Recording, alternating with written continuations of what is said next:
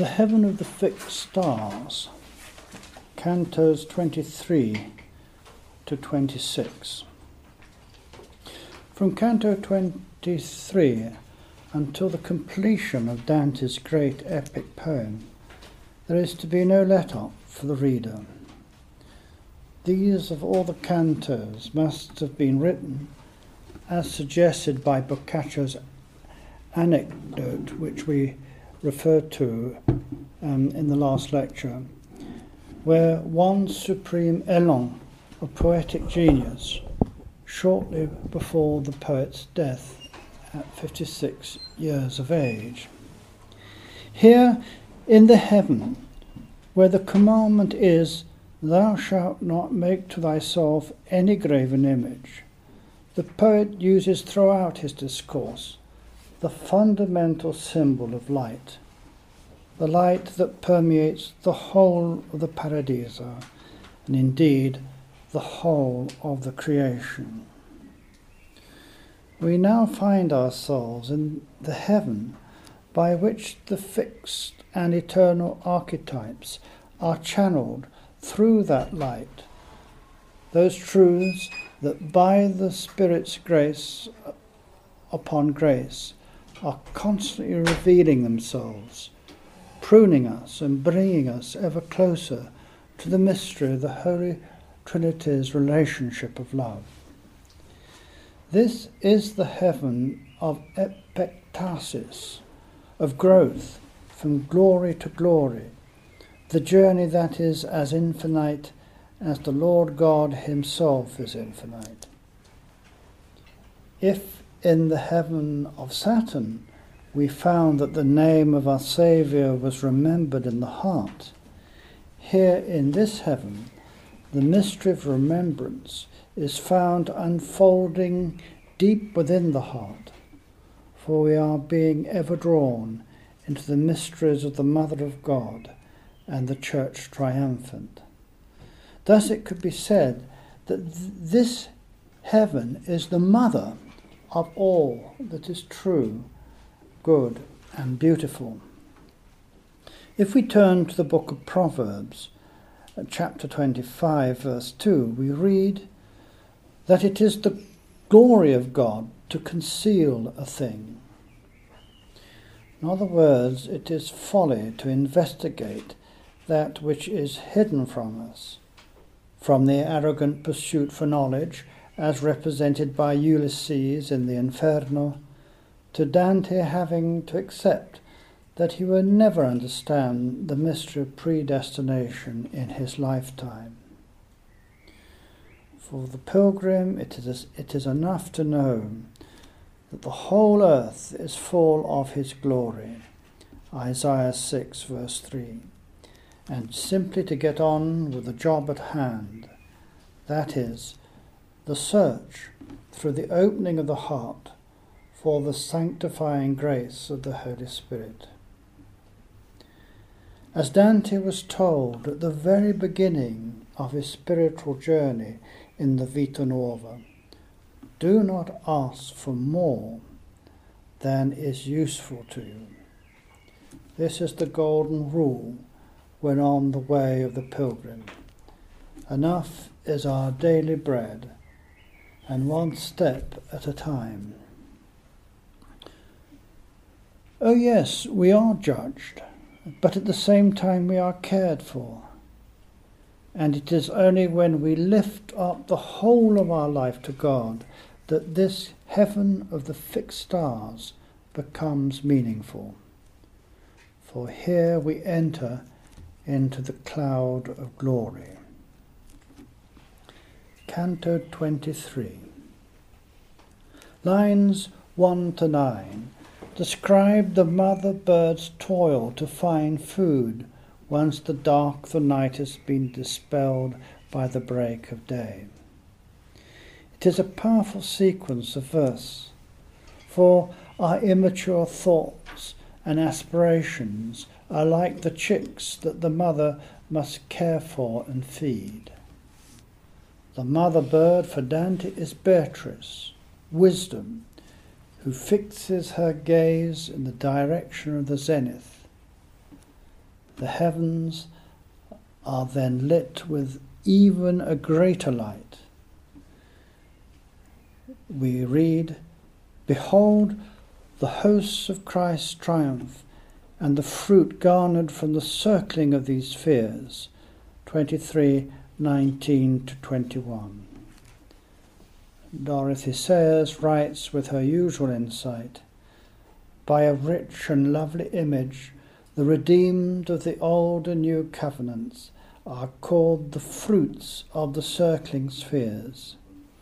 This extends our understanding of the stellar sphere and indeed of all the planetary heavens, since all 8 circles, operating as the instruments of God, influence men's souls by the vital powers which are diffused through the stars and planets. One sun, the transfiguring light of Christ himself, kindles all, and for a split second is known by Dante.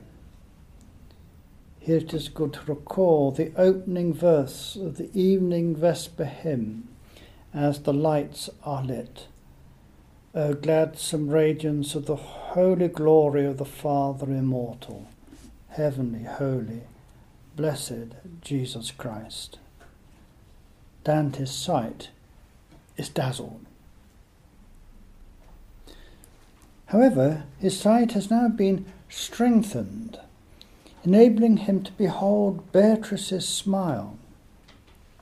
This signifies that he has matured in spirit, permitting him to apprehend our redemption through Christ our Lord. Apri gli occhi e guarda qual son io. Tu hai vedute cose che possente s'è fatto sostener l'oriso mio. 23:46-48. Lift up thine eyes and look on me a while. See what I am. Thou hast beheld such things as make thee mighty to endure my smile. The sacred beauty of her smile excelled all the arts of poetry and music. This heaven demands a leap forwards to enable the poet's little bark of intellect to sail onwards. Our intellect, the nous, must be, as it were, refined and purged of all dross. For we too, as readers, must be attentive to the text and seek understanding and insight into holy things.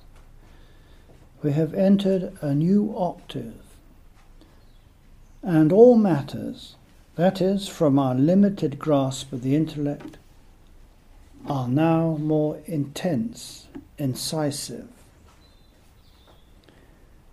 Beatrice, wisdom, tells her lover to tear himself away from her smile, and now to behold the bel giardino, the fair garden, flowering beneath the rays of the light of the transfigured Christ. Here is the rose, Mary, the Mother of God, by which the Logos himself became flesh for our salvation. Likewise, there are fragrant lilies, the apostles and saints, who have encouraged us to embrace Christ. With the supreme effort of our intellect, we are encouraged to behold the heavenly hosts of sheer splendor glowing in the ardent transfiguring light. O benigna virtù che si l'imprenti su te esaltasti per lacrirmi loco agli occhi lì che non eron possenti. O power benign, whose seal on them doth lie so clearly, thou, to enlarge my vision, did raise thyself aloft sparing these eyes thereby. Lines 85 to 87. The intensity of our Lord's presence withdraws to enable Dante to concentrate on the mystical rose. He discovered that depicted on his eyes, that is, as passing through an icon to the reality depicted, for the experience was no psychic delusion, is the Virgin Mary, St. Gabriel, and the deep mystery of the Incarnation. He says it was like the fulfillment of his praying morning and night, the Angelus, the wonderful prayer which in the Western tradition commemorates 3 times a day the Incarnation, at sunrise, midday, and at evening tide. From an earthly perspective, we may think of Simone Martini's The Annunciation in the Uffizi, Florence, and moving through the painting to the reality depicted. Surely the names of Jesus and Mary reverberated at this point in the poet's heart. Angelic love, that is the seraphim, ever circles around the Lady of Heaven. The vision has come from the Empyrean and returns there. Dante has beheld the mystery of the royal mantle, or the protecting veil in the icons of the Orthodox Church, of the primum mobile that encircles all the revolving spheres, holding them, as it were, together, enabling them to interrelate and flow in the divine love. Dante hears, and no doubt prays, the Regina Caeli. Rejoice, O Queen of Heaven, Alleluia, for he whom thou deservest to bear, Alleluia, hath risen, as he said, Alleluia. Pray to God for us, Alleluia. Rejoice and be glad, O Virgin Mary, Alleluia. The Lord hath truly risen, Alleluia. The reader is left with the victory of the resurrection and the trampling down of death by death and the bestowing of life. Cantos 24, 25 and 26. Over the next 3 cantos, Dante is questioned as to the orthodoxy of his faith. This may come as a shock to the modern reader, but right belief is of paramount importance. For Dante, there are 3 essential qualifications enabling the soul to attain and to participate in the beatific vision. And these 3 dispel at a stroke any tendency towards idolatry. For participation in the glory can never, but never be made into an idol. As a master of affirmations, Dante knew this well, and was aware of the way of the world which always wishes to grasp for its own. What are the virtues that direct the soul to God? Certainly, they may not be attained by acts, though the participation of our will is clearly essential. It is grace alone working through revelation that can open the eyes of the heart in this sense. And the 3 principles necessary to the life of the soul are faith, hope, and love. First, let us establish what is meant here by faith before going on to consider Dante's text. For Dante, the Christian does not believe in the God of philosophers, though he may well, that is the God of philosophers, help us at a stage on our pilgrimage. The Christian believes, as did his forefather Abraham, in the living God, the God of the patriarchs, the prophets, the apostles, and the saints. This is the God who encounters and meets men and women, who addresses them and calls them into relationship, and who reveals himself to them. There is much confusion in the modern world relating to the Nicene Creed. It is not, for example, a legal document. It is not a set of propositions in an inquisitorial sense. The fathers of the Church were quite clear about this when they termed the Creed symbols of faith. In Greek, the word symbol means drawing together, uniting in a correct focus. The Creed is thus a statement of the correct relationship of the Christian to his God. Symbolon draws us to the focal point of our faith, the mystery of the Trinity and our salvation. Diabolon is the opposite, the blowing apart, the fragmenting, causing disunity. And this is the role of the evil one. In relationships, there is always involved a right or a wrong intent.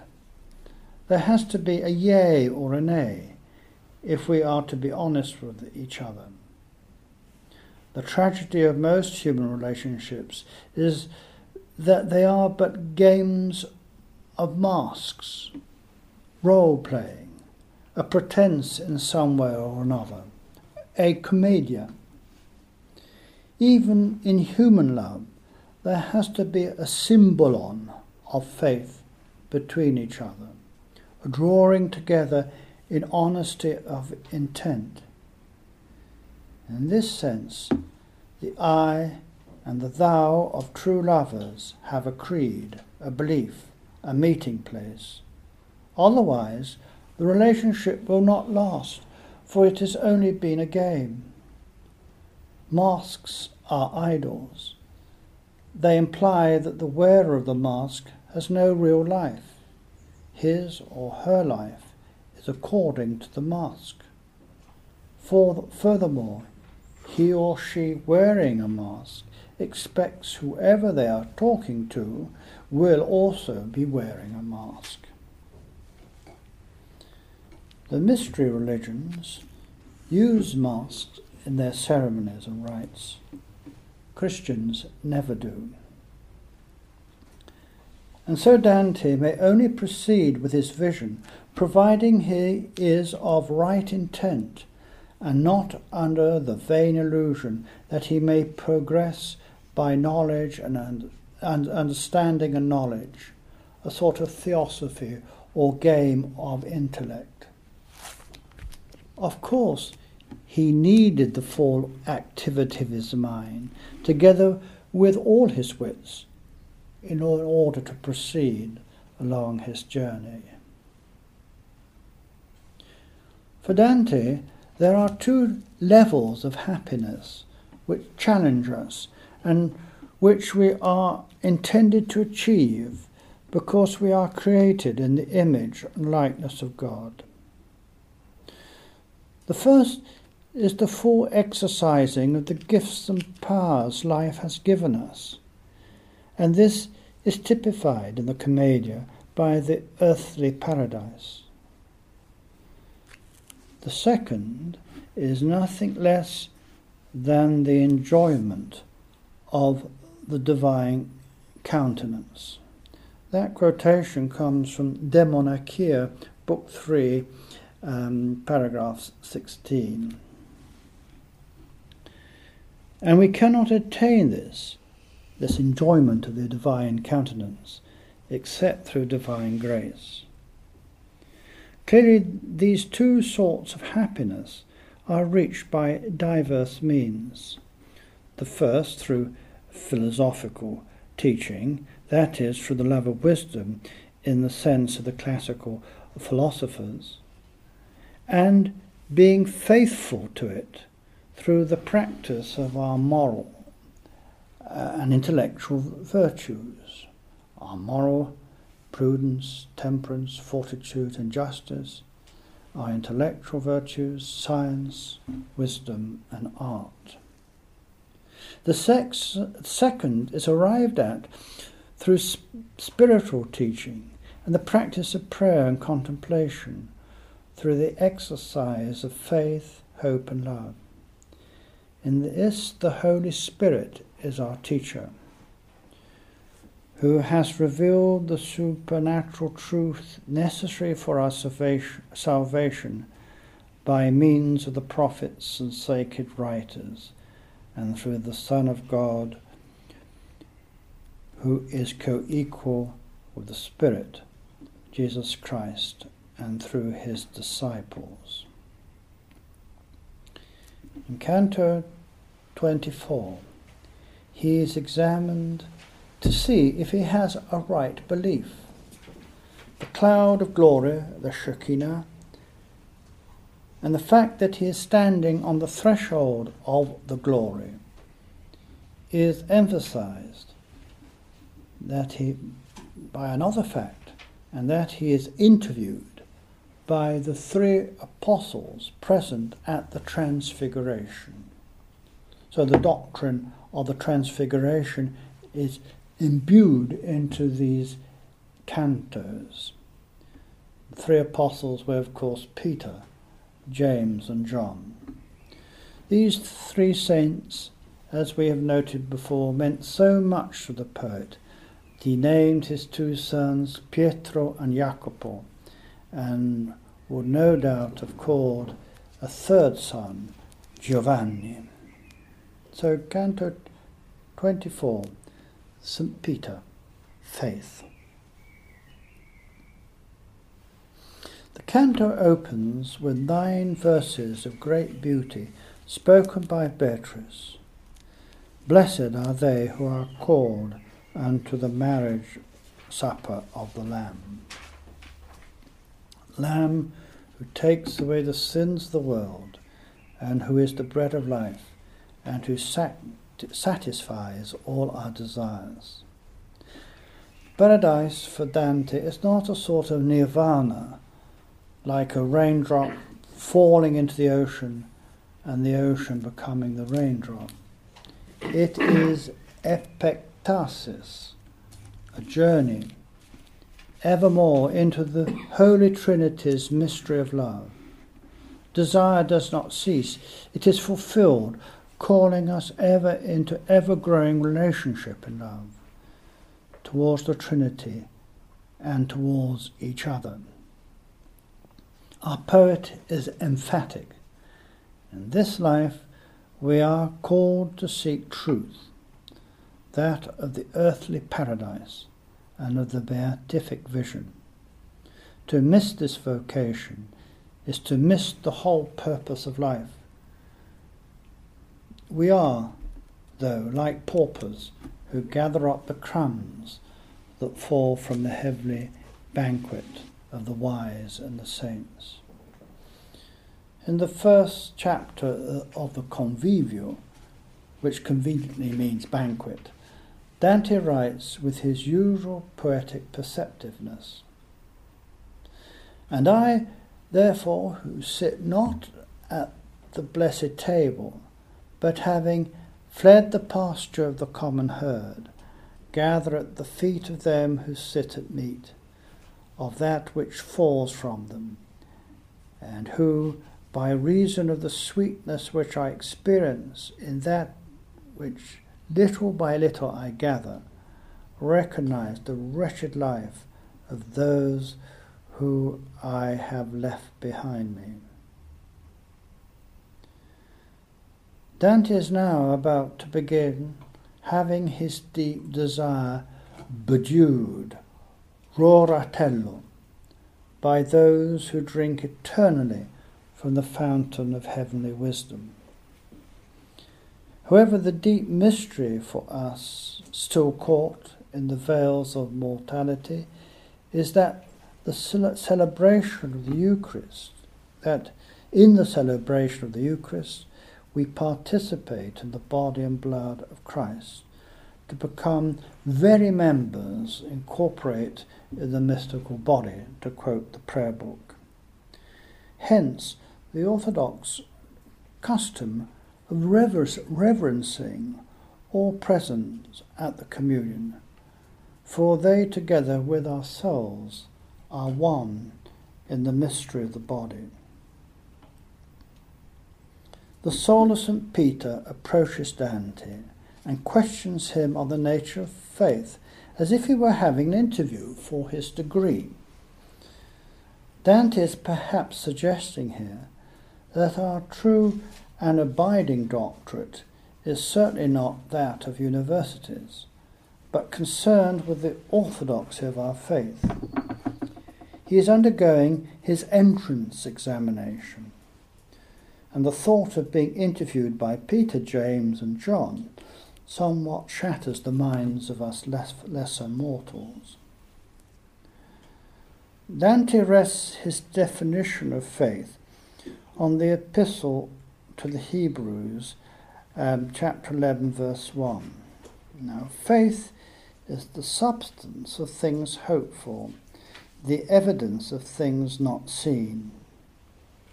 Faith is the foundation upon which hope rests, and likewise so it is with all relationships of love.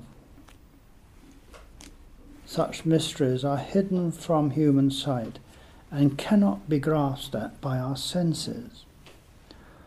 Our ratio cannot argue or deduce the substance of this great mystery of meeting, for the act of relating to the beloved is through the leap of faith by which hope and love free their flowing energies. Here we think of Dante's first meeting with Beatrice, as well as our own encounter with the beloved. That first moment was a foretaste of the great meeting. We were not tricked or deluded. The Lord God meets us at the stage we are at. He empties himself to our level of consciousness and meets us as we are.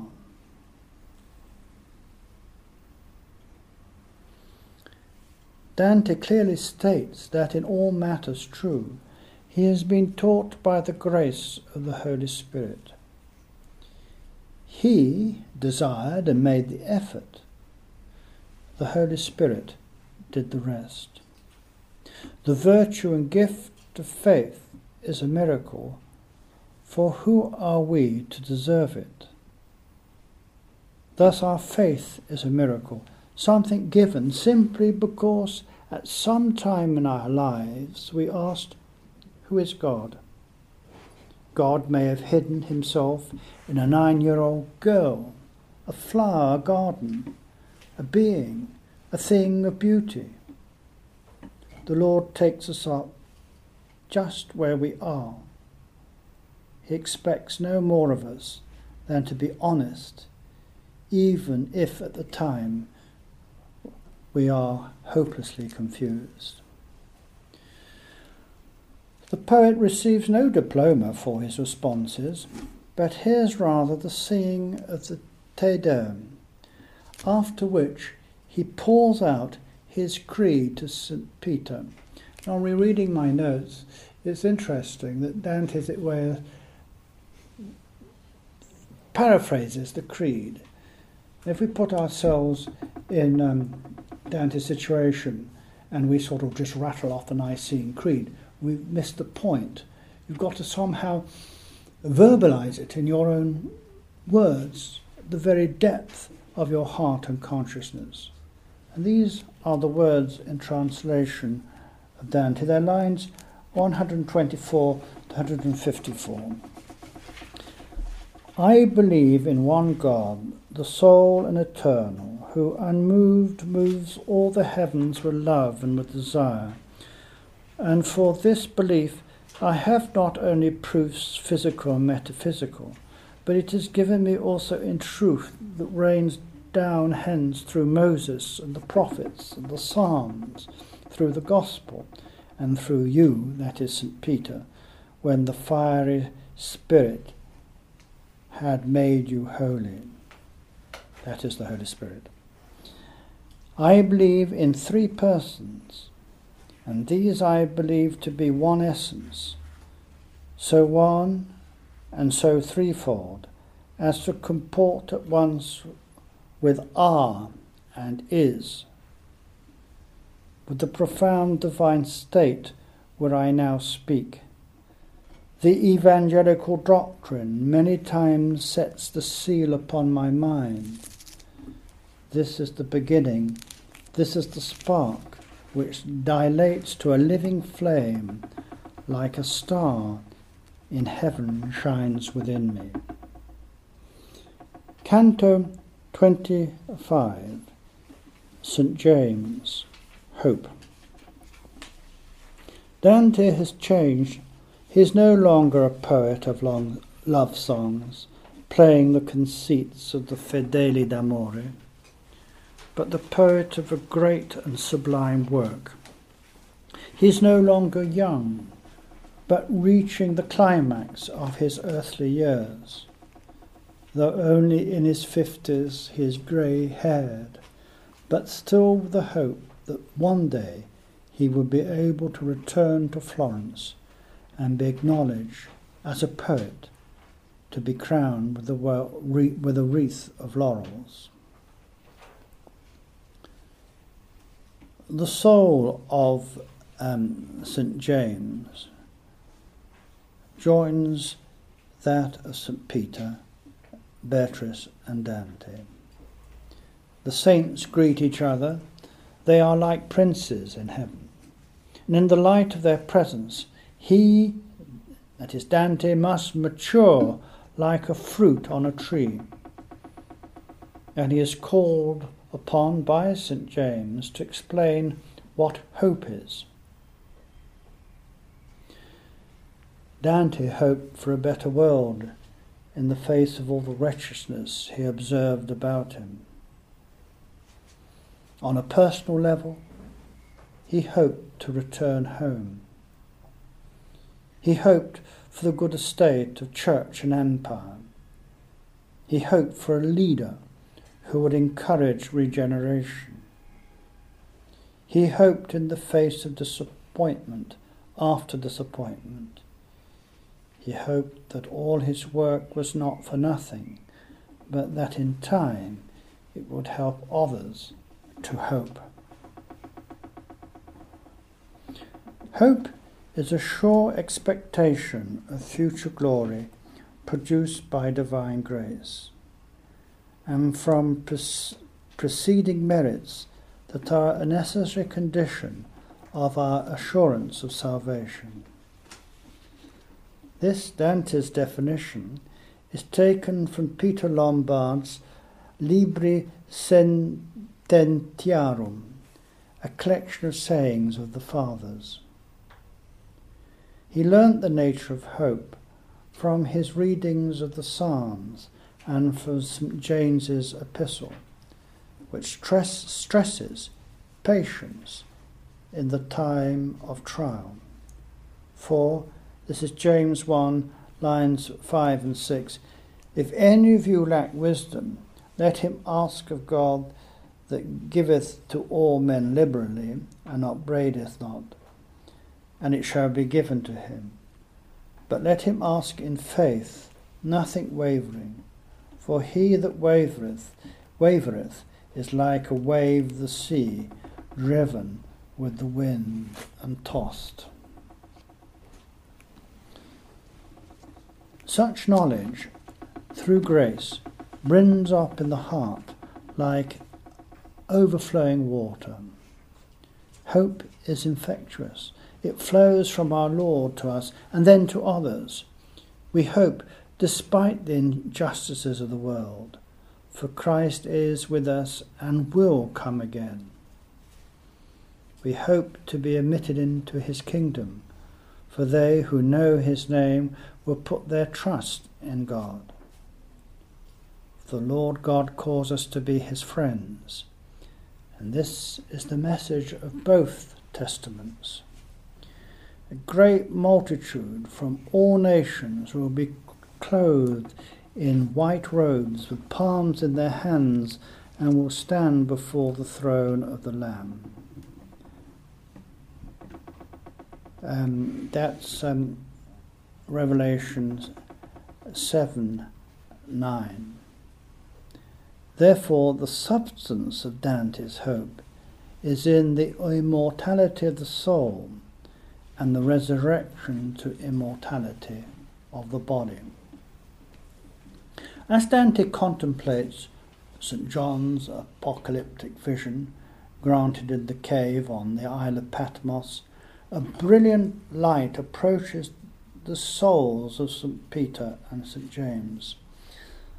The light dances and sings with the other two souls, wheeling about Dante.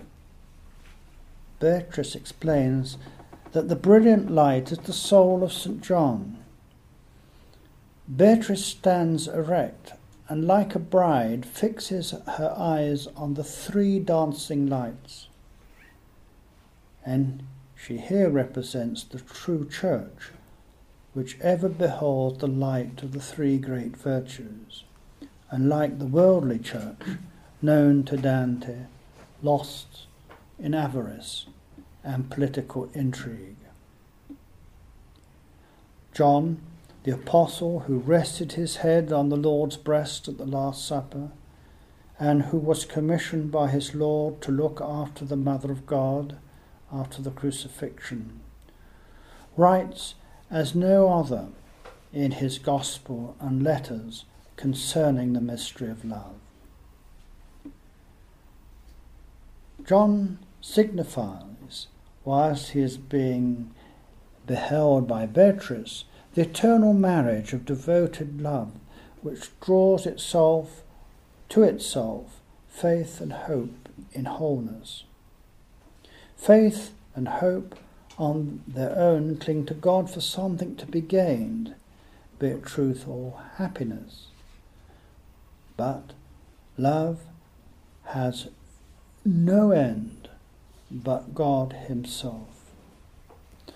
Thus, all the virtues should have but one focal point, the bridegroom himself. As Dante peers at the brilliance, so does he become sightless. He turns to behold Beatrice. Dante suddenly recognizes that he is blind. He has been blinded by the brightness of love. Maybe he is also paying for his curiosity in trying to see St. John physically, instead of beholding the depths of love. He had looked intently at the presence of the saint in order to see whether he had ascended with his body to heaven, as recorded in a medieval legend. St. John is explicit: only our resurrected Lord and the Mother of God, she who is more honourable than the seraphim and more glorious beyond compare than the cherubim, are in heaven with their bodies. Surely Dante is also here teaching that superstitious curiosity can blind us to truth. Superstitious curiosity lands us in the realm of the psychic with all its traps, deluding the self. Canto 26, St. John, Love. The soul of St. John has already appeared in the previous canto. His role firstly was to draw faith and hope through love into a complete expression of dedicated love to our Lord. Secondly, his presence singled out the nature of the true church. Tradition has at times spoken of the church and St. Peter, and the church and St. John, the church of Peter and the church of John. What does this signify? Perhaps the symbol of a circle within a circle may help. The outer circle represents Peter's church, the inner and therefore smaller circle being that of John. Many adhere to the church faith, and that is good, but fewer journey on to the inner mysteries of love, which may be said to be veiled in the fact that it was John who was given Mary as her new son. He was given to Mary as her new son. He took her home and cared lovingly for her. Dante is intimating that he had in these last heavens and concluding cantos to move on from faith and hope to the depths of love, and this required something to an examination of his beliefs. The true ground of his dedication to our Lord through his love for Beatrice. There is a mystery here, for men need to take their own particular epiphany of Beatrice home, to the cave of their hearts. Only thus will they truly grow, mature in love. Beatrice is simply not an intellectual plaything of the mind. Again, in relation to St. John the Seer, Dante is teaching that such love as taught by St. John is essential if the beatific vision is to be granted. The visionary climax of the book of Revelation clearly had a profound influence over the poet. Just a footnote there, do note that for Dante, the Gospel, the epistles, and the book of Revelation are all written by the one and same St. John. This is the ancient tradition, as still accepted in the Orthodox Church, whereas modern literary criticism has tended to say there are two Johns. Well, even if the book of Revelation is not written by, well, in the icon, it's John is dictating his vision to his follower. So even in the icon, John is not physically writing down his vision. It is being transcribed by his follower, whose name eludes me for a moment, which indicates that if there is a difference of style, as there is between the Gospel, the letters, and the book of the Revelation, even the icon seems to clarify that by saying, yes, it is John's vision, but it was written down by somebody else.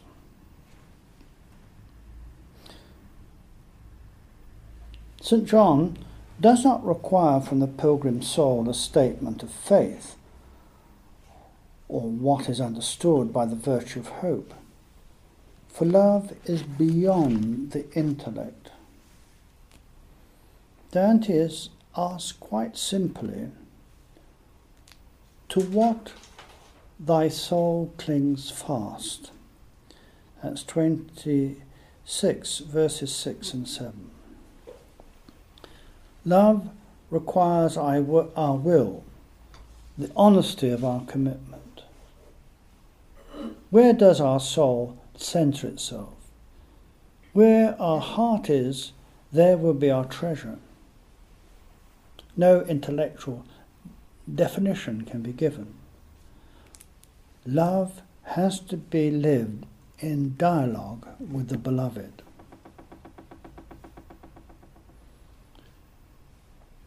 The beloved disciple informs Dante that he is not blind but dazzled, for he has beheld the glory of the Lord. And it is interesting here to note that Botticelli, when illustrating the Commedia, understood this point well, for the relative drawings show the poet with Beatrice beside him looking past the bright lights of the souls towards the focal point of the stars, within which is the suggestion of an icon-like face, Christ himself. Beatrice, he is told, has the power to heal him, just as Aeneas healed St. Paul after his loss of sight, when he beheld the vision of Christ on the road to Damascus, Acts 10, 17 and 18. Dante yearns for his eyes to be opened, for through them Beatrice's beauty had originally entered his soul. Note that here the examination he is undergoing is related to the unlocking of the deepest recesses of his heart.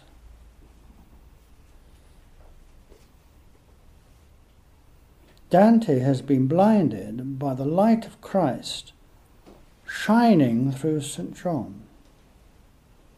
This, of course, is the mystery of the Transfiguration, shining through the elect.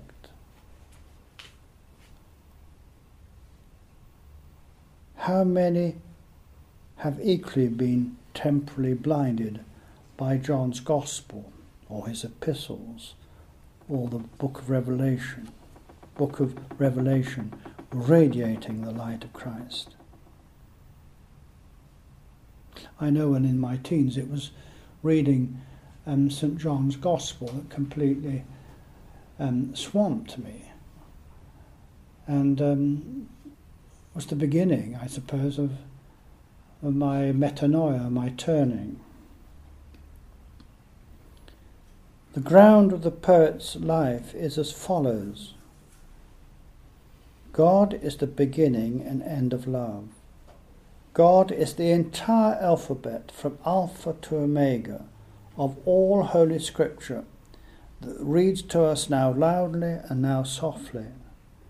Loudly when revelation and philosophy combined in strength, softly with the secondary courses of love.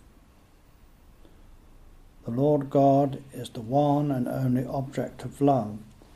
He is loved for his own sake and not for any benefits gained thereby. St. John encourages Dante to strain through a closer wrought sieve and say who directed the bow of his intellect, the nous, to such a mark. His answer elaborates his argument. True philosophy indicates and is confirmed by revelation. This is the same teaching as you can find in the Anglican Cambridge Platonists.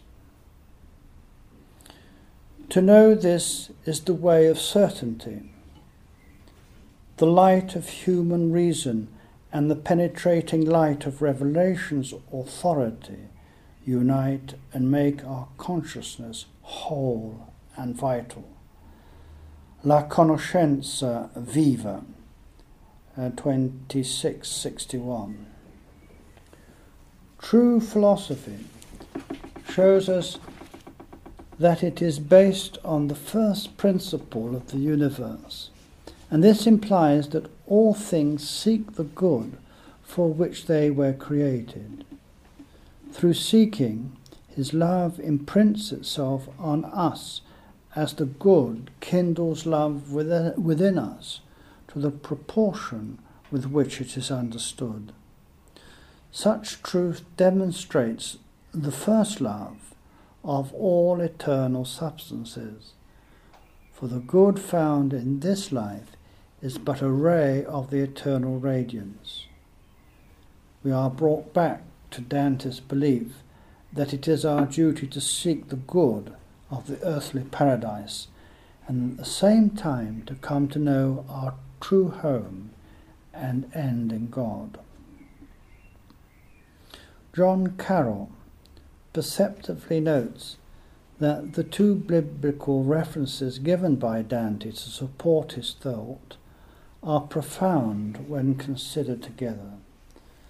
The first is from Exodus 33:19. The Lord God there says to Moses, I will make all my goodness pass before you. Goodness is here worth, beauty, implying the glory, the Shekinah. But Moses will not see the face of the Lord, because there shall no man see me and live. The patriarch will only be permitted to see the back parts of the Lord. The other reference is to St. John's writings as a whole. Carroll says here, Dante is thinking of them as one proclamation of the secret of heaven and earth. The other reference is to St. John's writings as a whole, with the prologue to the Gospel implied in particular, in which the deep mystery of the Incarnation is celebrated with memorable words that haunt the mind and imprint themselves on the soul. In the light of the above quotation from Exodus, Dante must have had the following lines in mind. For the law was given by Moses, but grace and truth came by Jesus Christ. No man hath seen God at any time, the only begotten Son, which is the bosom of the Father. He, that is John the Baptist in this case, hath declared him. Moses saw the back of God, whereas our Lord, through his incarnation, revealed the secret of knowing the Lord God. Dante, in an outpouring of verses, concludes that the living consciousness won him back from the world's distorted loves to the deep meaning of God who so loved the world. The mysteries of the creation, Adam and Eve, the fall, the cross, and the hope of glory are truly the teeth biting into his heart, drawing him onto the act and dialogue of love. God, the principle of love, teaches that all things must be loved in relation to him and in proportion to the good they hold of him. St. Thomas Aquinas wrote, diversity in the love of charity must consist, as far as species go, in loving different neighbours differently according to the several ways in which they stand to God.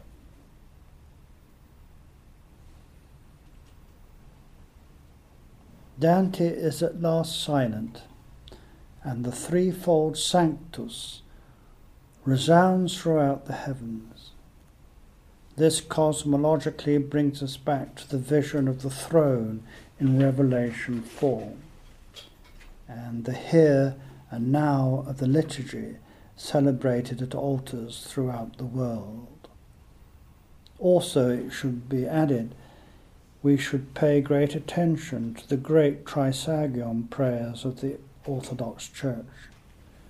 And to say these means to take our stand before the living God, along with Moses, Isaiah, Ezekiel, St. John, Dante, and the whole company of the blessed on earth and in heaven.